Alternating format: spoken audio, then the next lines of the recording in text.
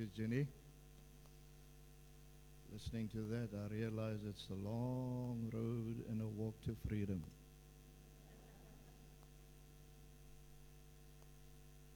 My name is Barry.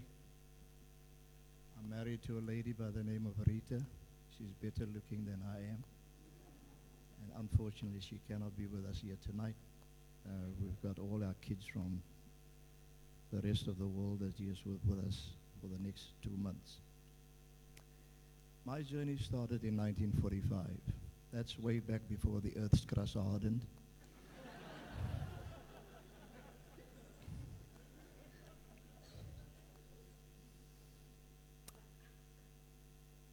I was the only son, and I am the only son. 5 sisters. Had a mom and dad. Mom was a religious lady. Dad was a nice guy, but not a religious guy. As a matter of fact, he had his own thing. He was a provider for the family, but he was also a man who had his party over the weekends and then abused the family. So it was a tough thing. In those days, the beds were much higher from the floor than what they are these days. So we had a box full of shoes in there. And when my dad started performing, my sister and I would get the box out and start throwing him with the shoes. And it wasn't because of what they practice in the East, but that's what we did. I grew up in different worlds, as it were. As a young boy, I spent a lot of time on the farm with my grandparents, who happened to be the parents of my mom. My dad came from Uitenhage, my mom from a place called Albertinia, a farm, Driefontein, still lying there. And my mom had the sad experience of a farm that was given to her by my grandfather that was taken away from her by force. And I'm still fighting day to day to get that farm back. Maybe I must get Julius Malema to help me. But we're working on that. It was a struggle for us as a family. We battled, had tough times, didn't have meals certain evenings. But my mom always organized something so that we would have something to go to bed with.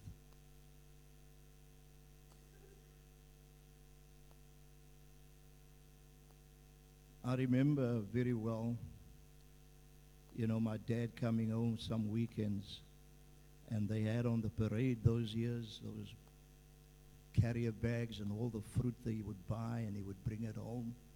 And that was the one thing that we looked forward to as kids, for my dad to come home and bring that for us, in spite of what he was doing. I grew up then with a lot of anger as a young man in my home because of what I saw in my home, as it were. And I started doing things that I should not have been doing. I usually don't talk about my past. And I don't think I'm going to hang out the linen here tonight either. So I'm sorry about that, Howard. Unless I get a director from on high to do that. It wasn't a very beautiful life that I lived. I was involved in all kinds of stuff. And the night that I came home after running away from home, looking for a better life, it was just the night before 3 of my friends and I, we had all the intentions of performing a grand robbery. But that night I got a telephone call of a close friend of mine back home that got killed in a motor car accident. And I came home undercover, not knowing how I was going to be accepted at home. The beautiful thing was that when I got home and I knocked on the door, my mom opened the door and she saw me and she hugged me. She wept. She welcomed me back, broken as I was. A couple of months later, I got myself into big trouble, got locked up, You weren't there to help me.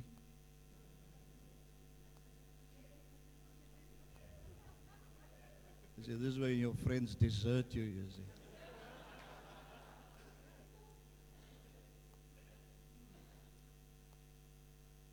And I remember the words of that policeman as he spoke to me that morning, the Sunday morning, when my mom came to pick me up, telling me about this beautiful family I come from. Why do I do these things? And I thought to myself, you don't know half of it. 3 weeks later, got myself into trouble again. Got into a fight with the policeman right there in the charge office.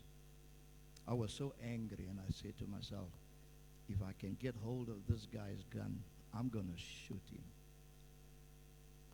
I developed a hatred for white people.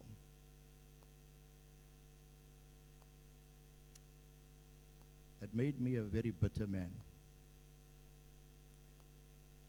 And that was even before my mom was dispossessed of her rights and all of these things. And living through apartheid. Now, eventually my mom and my dad bought a house. But in the community where we live, they were building houses, and a lot of the black African men who were laborers were working there.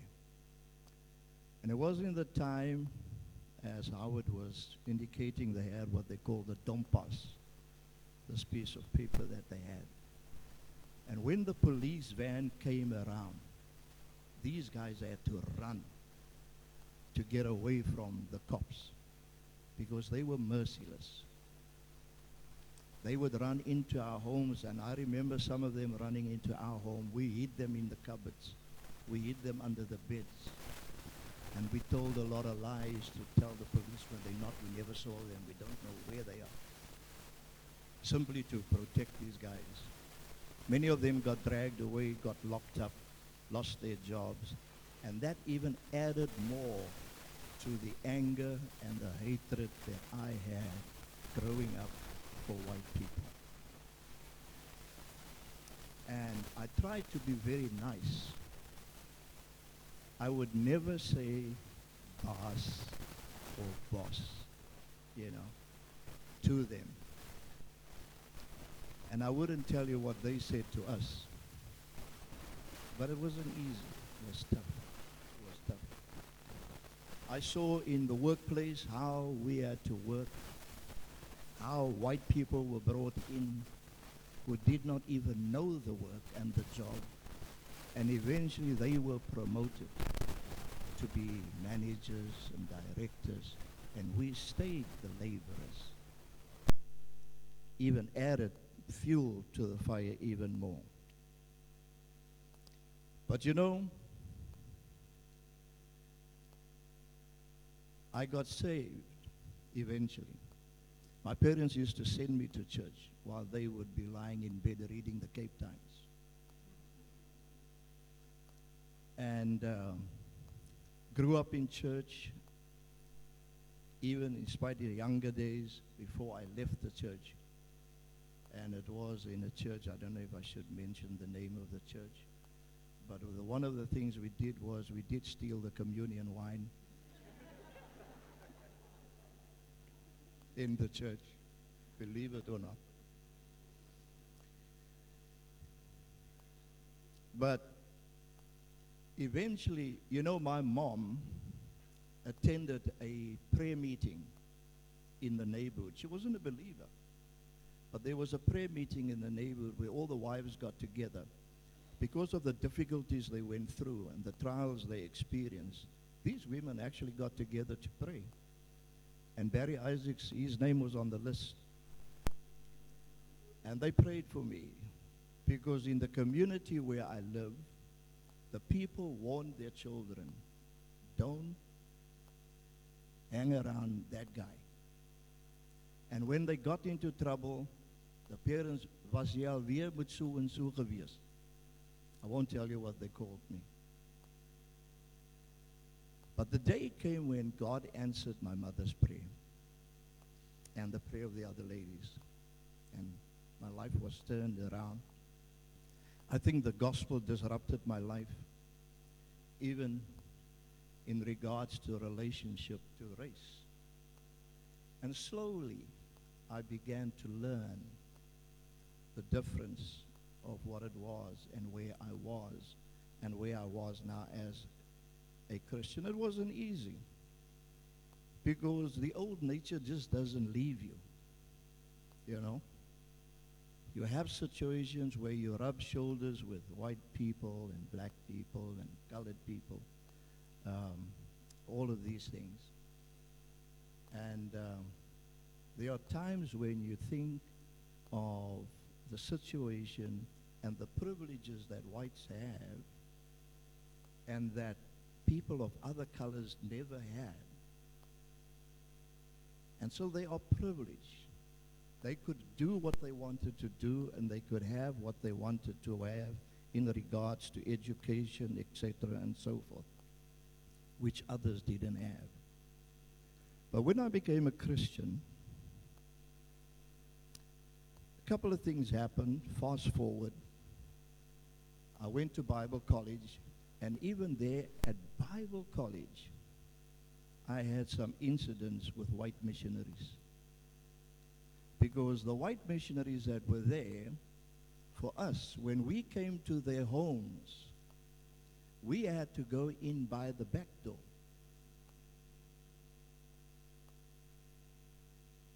It's a long road to freedom. And even there, at Bible college, it added fuel to the anger that I had for this type of thing. Well, eventually, out of Bible college, if you believe in miracles, I managed to get through. Went into ministry. Long story short, I was appointed then eventually as the chaplain at UWC for the Christian group there. 1976, one of the dates you had up here, I was teaching class, doing some discipleship thing. And the next thing that happened on college at the university was there was a lot of shouting going on. And all those Bible school, all those university students, Christians that were there with me, instead of sitting with their Bibles, the next thing I saw them with stones in their hands. And everyone was running out.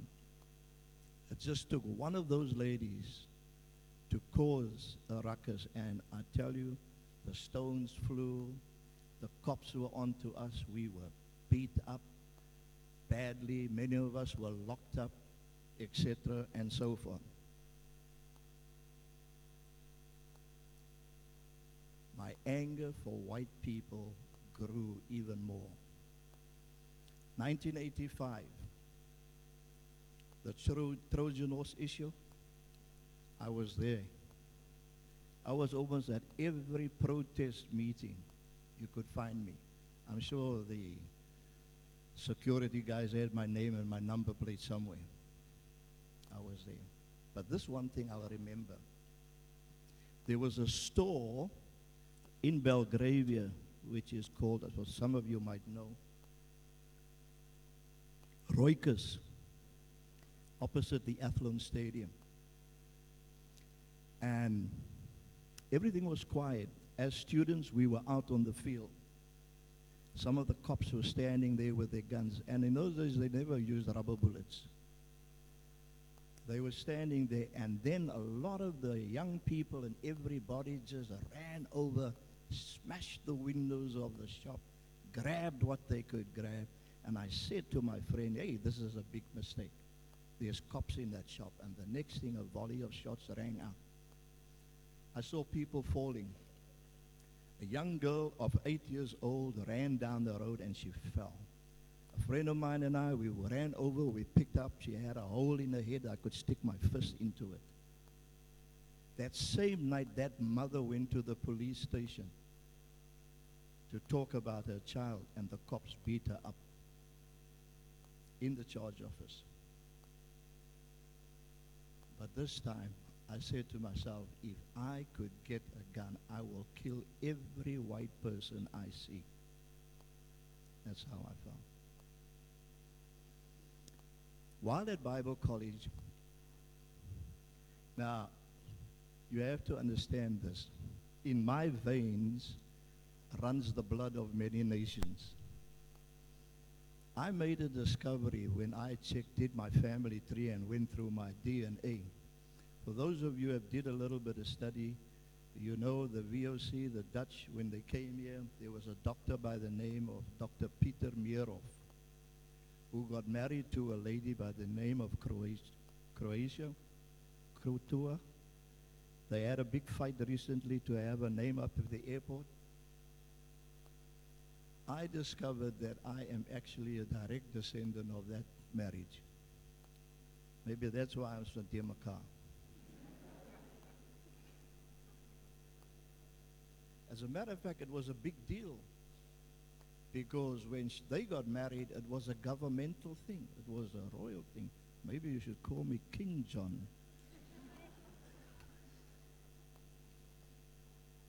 But you know something? I begin to understand a little bit more. We were thrown out of District 6 also, added to our anger for white people, what they did. But this one thing my wife says, you know, all things for good. If she was here, she would tell her story herself. All things happen for good to those who love God and who are called according to his purpose. And when my wife and her family was thrown out of District 6, I was born in Boerkap, and we all had to leave the city.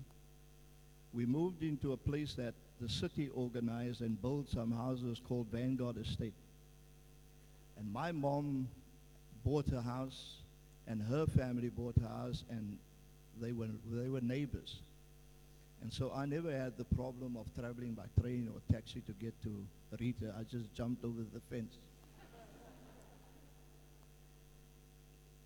But the big thing for me is when Rita says this, she says, you know, Barry, if the government didn't throw us out of District 6, I would never have met you. So for her, she says, all things work for good. So it took a big deal. It took the government to get her to me. I've learned that over the years, I understand now who I am in Christ. The Bible says all things pass away and all things become new. You become a brand new creation. I look at Howard, I look at John, I look at others that I rub shoulders with in different parts of the city.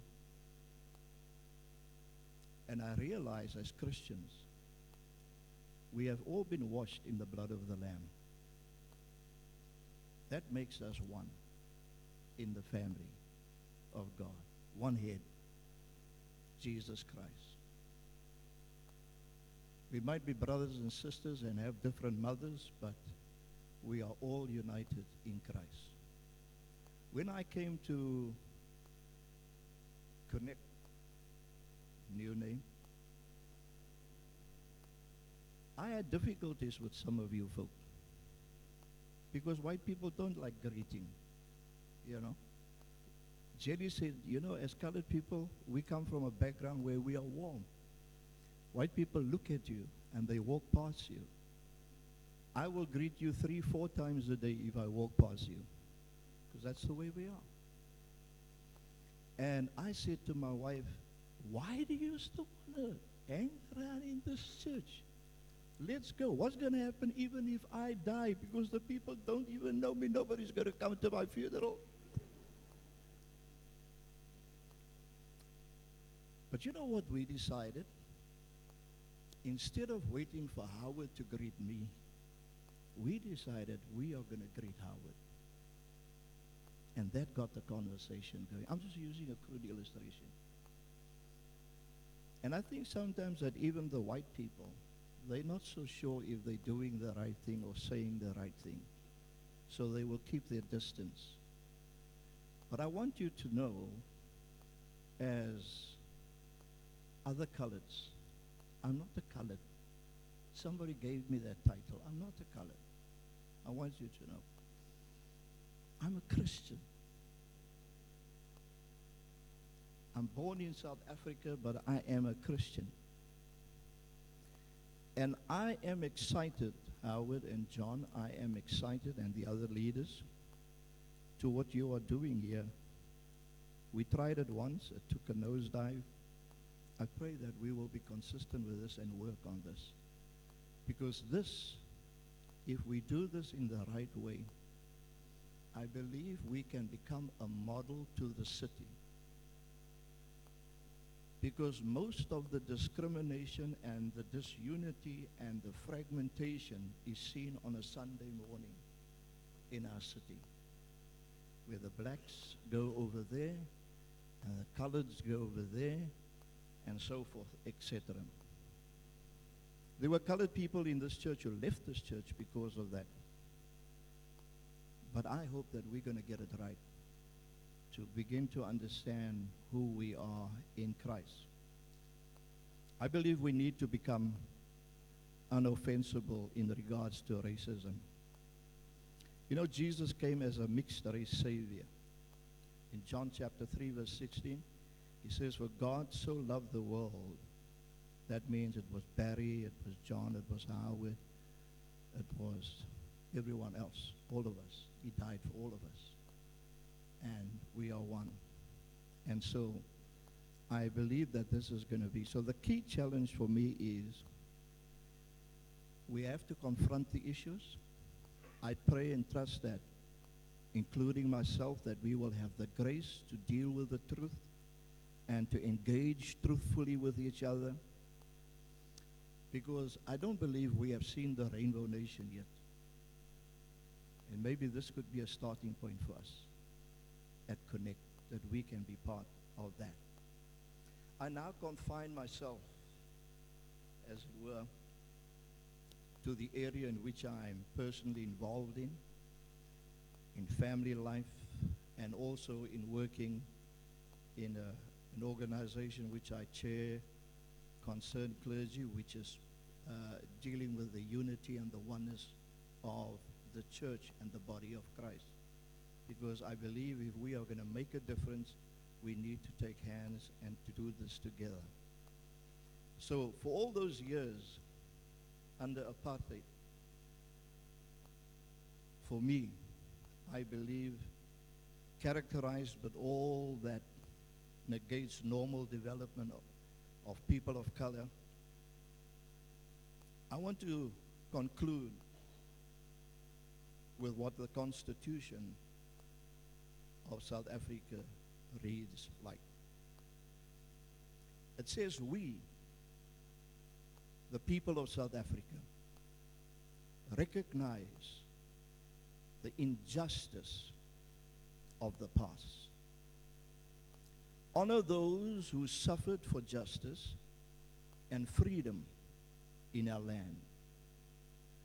Respect those who have worked to build and develop our country, and believe that South Africa belongs to all who live in it, united in our diversity. We therefore, through our freely elected representatives, adopt the Constitution as the supreme law of the Republic, so as to heal the divisions of the past and establish a society based on democratic values, social justice, and fundamental human rights. Lay the foundations of a democratic and open society in which government is based on the will of the people and every citizen in equally protected by law. Improve the quality of life of all citizens and free the potential of each person. Build a united and democratic South Africa, able to take its rightful place as a sovereign state in the family of nations. May God protect our people. Inkosi Sikelele, Africa. And you know, it is so beautiful if we can take that and in the context of who we are as Christians and make this a reality, may God help us to become the kind of people that He wants us to be. So when I see you, I now look at you through the eyes of Jesus. I don't see a white man, a white woman. I see a man, a woman, who God was creative enough to make you the way you are and the way I am. But we are all made of one blood. Thank you.